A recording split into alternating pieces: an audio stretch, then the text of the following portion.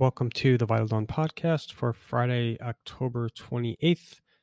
U.S. equity futures are trading off, so the S&P futures are down 33 points. That's about 85 basis points. Dow futures are outperforming, down 110 points, which is 34 basis points. NASDAQ futures are underperforming, down 155 points, which is 1.4%.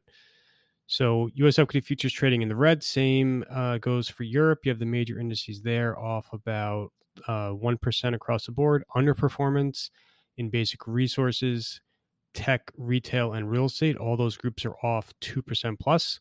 You're seeing outperformance in healthcare, telecom, energy, and utilities.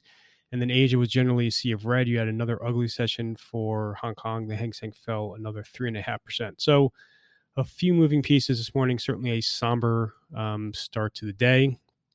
On the earnings front, so another big tech disaster last night with Amazon. That follows Microsoft, it follows Meta, and it follows Alphabet. So certainly the mega cap tech stocks are having an atrocious Q3 earnings season. I wrote a lot about tech last night in a separate piece, so take a look at that for more details. But essentially for Amazon, the AWS business really accounts for the bulk of the market cap, the bulk of the value, and that business saw some notable cracks, really for the first time almost in its history on the margin and on the growth front.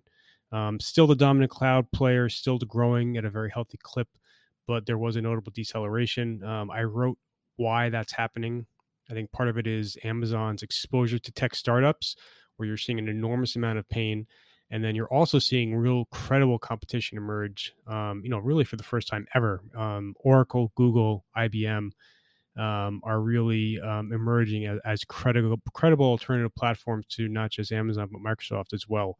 And that's weighing on Amazon's growth in the cloud business. So again, I talk further about what's happening at Amazon, but it wasn't just Amazon last night. Capital One, Eastman Chemical, Edwards Life Science, First Solar, Intel, Mohawk, and then others last night all were disappointing. The Intel guidance was horrible. Investors are getting excited about Intel. The stock is rallying because they outlined plans to aggressively cut costs, achieving a $10 billion cost-cutting number over the next several years.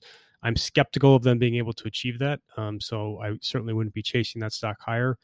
But Intel's another one that was pretty bleak last night. Apple was decent. The numbers for the September quarter, they beat on EPS and revenue.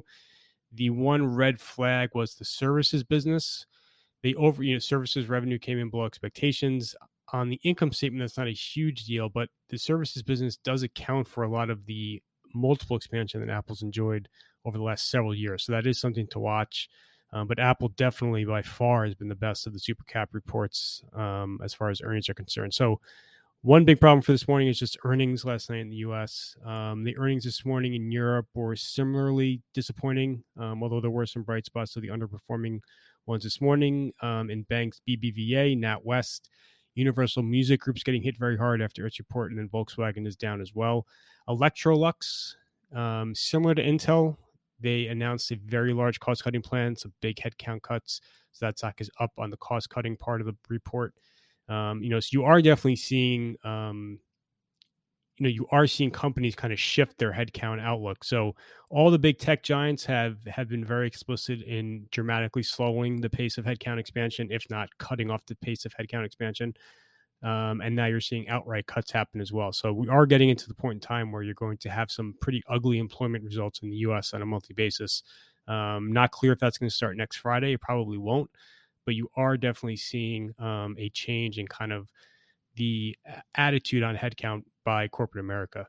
So that's on the earnings front. On the macro, nothing too dramatic, although you are getting the German regional CPIs hit, and they are pretty hot. You had the Italian CPI hit, it overshot the street, and then Germany's GDP was a little bit better than feared. So, you had yesterday this ECB decision, which was dovish in that Lagarde suggested they'll be slowing the pace of tightening going forward. That helped sovereign bonds rally in Europe. That's being undone this morning by some of this data. So you're seeing yields rise throughout Europe. That's helping push U.S. Treasury yields higher. And that's just another negative for today. In Japan, you had the BOJ left policy unchanged as expected. So they're still max accommodative, despite the Tokyo inflation number for October coming in ahead of expectations. So not only did they have the Tokyo CPI overshoot expectations, but in response to that, you had the BOJ saying we're not touching our policy. We're still as accommodative as ever. And then the government actually adopted a $200 billion fiscal stimulus plan in response to the higher inflation number. So just a kind of somewhat perverse logic in Japan in terms of managing inflation. So those are the main items for today as far as news is concerned. And I'll come back after the break with a look at today's calendar. So for the calendar today, you're going to have some pretty important macro and micro events. On the macro front, you have two big inflation numbers. So the September PCE in the US and then the Q3 Employment Cost Index. We've already seen a lot of September inflation numbers, and they were not positive. PPI, CPI, all overshot the street. Remember, the market shrugged off that really hot CPI a couple of weeks ago very impressively. So the street is looking for a firming of the September PCE versus August. So, again, it won't be totally shocking if that comes to pass. Just keep in mind the full Q3 PCE that we got yesterday actually decelerated a fair amount versus Q2. So, those inflation figures at 8:30 will be important. On the earnings front, you have AbbVie, Aon, Charter, Colgate, Chevron, and then Exxon all have earnings out this morning. And then just quickly looking into next week. So there's obviously been a ton of Fed optimism in the market. My view on this is you're going to see the Fed slow the pace of tightening regardless of what happens. So 75 basis points next week, 50 basis points in December, and then going at, between 0, 25, possibly 50 at meetings thereafter. That's going to happen almost regardless of what the data says. That will not be enough to get the market above 3,900. What will get the market above 3,900 is a significant downtick in the pace of employment gains and then also on inflation.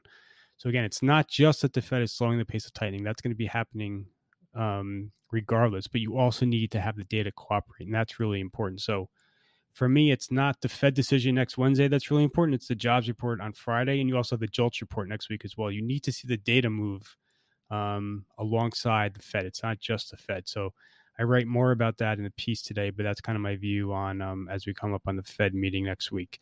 And that is everything for today, Friday, October 28th. Thank you for listening.